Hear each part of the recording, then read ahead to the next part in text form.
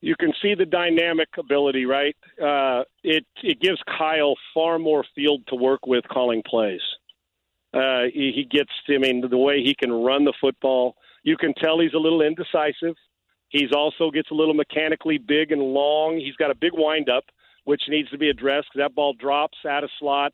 But he's got such a great arm and athletic ability. He'll be able to make up for it more at North Dakota State or South Dakota. He's North Dakota State, I believe. Yeah. North Dakota State than he would be in the NFL against a good defense. But I've said all along, Jimmy should have started at the beginning. But once you find out, depending, and I know his knee's been banged up a little bit, meaning Trey Lance, but you saw the reasons why there's a reason for excitement. He can make big throws. He also missed some easy throws that, sailed on him and threw a pick and get a little careless, which he's inaccurate right now. He's been inaccurate all preseason, and that hasn't been his forte. I know he's more accurate than he's showing, because what happens when you're playing football as a quarterback, that your mental struggle, meaning you're still trying to learn the system and trying to get into a rhythm, affects your physical mechanics. It's not the other way around. It's the mental, okay, I'm worried about this, and you start to grind, and then all of a sudden you change because you're gripping over what the coverage is, all these things.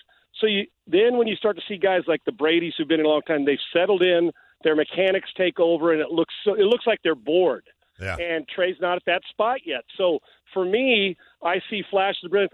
When he's healthy right now, there's too much field to work with that you can't keep him in the lineup. You just can't. And I'm telling you guys now, they're not going to the Super Bowl this year, with or without Trey Lance. They're just, with the injuries, now Kittle hurt.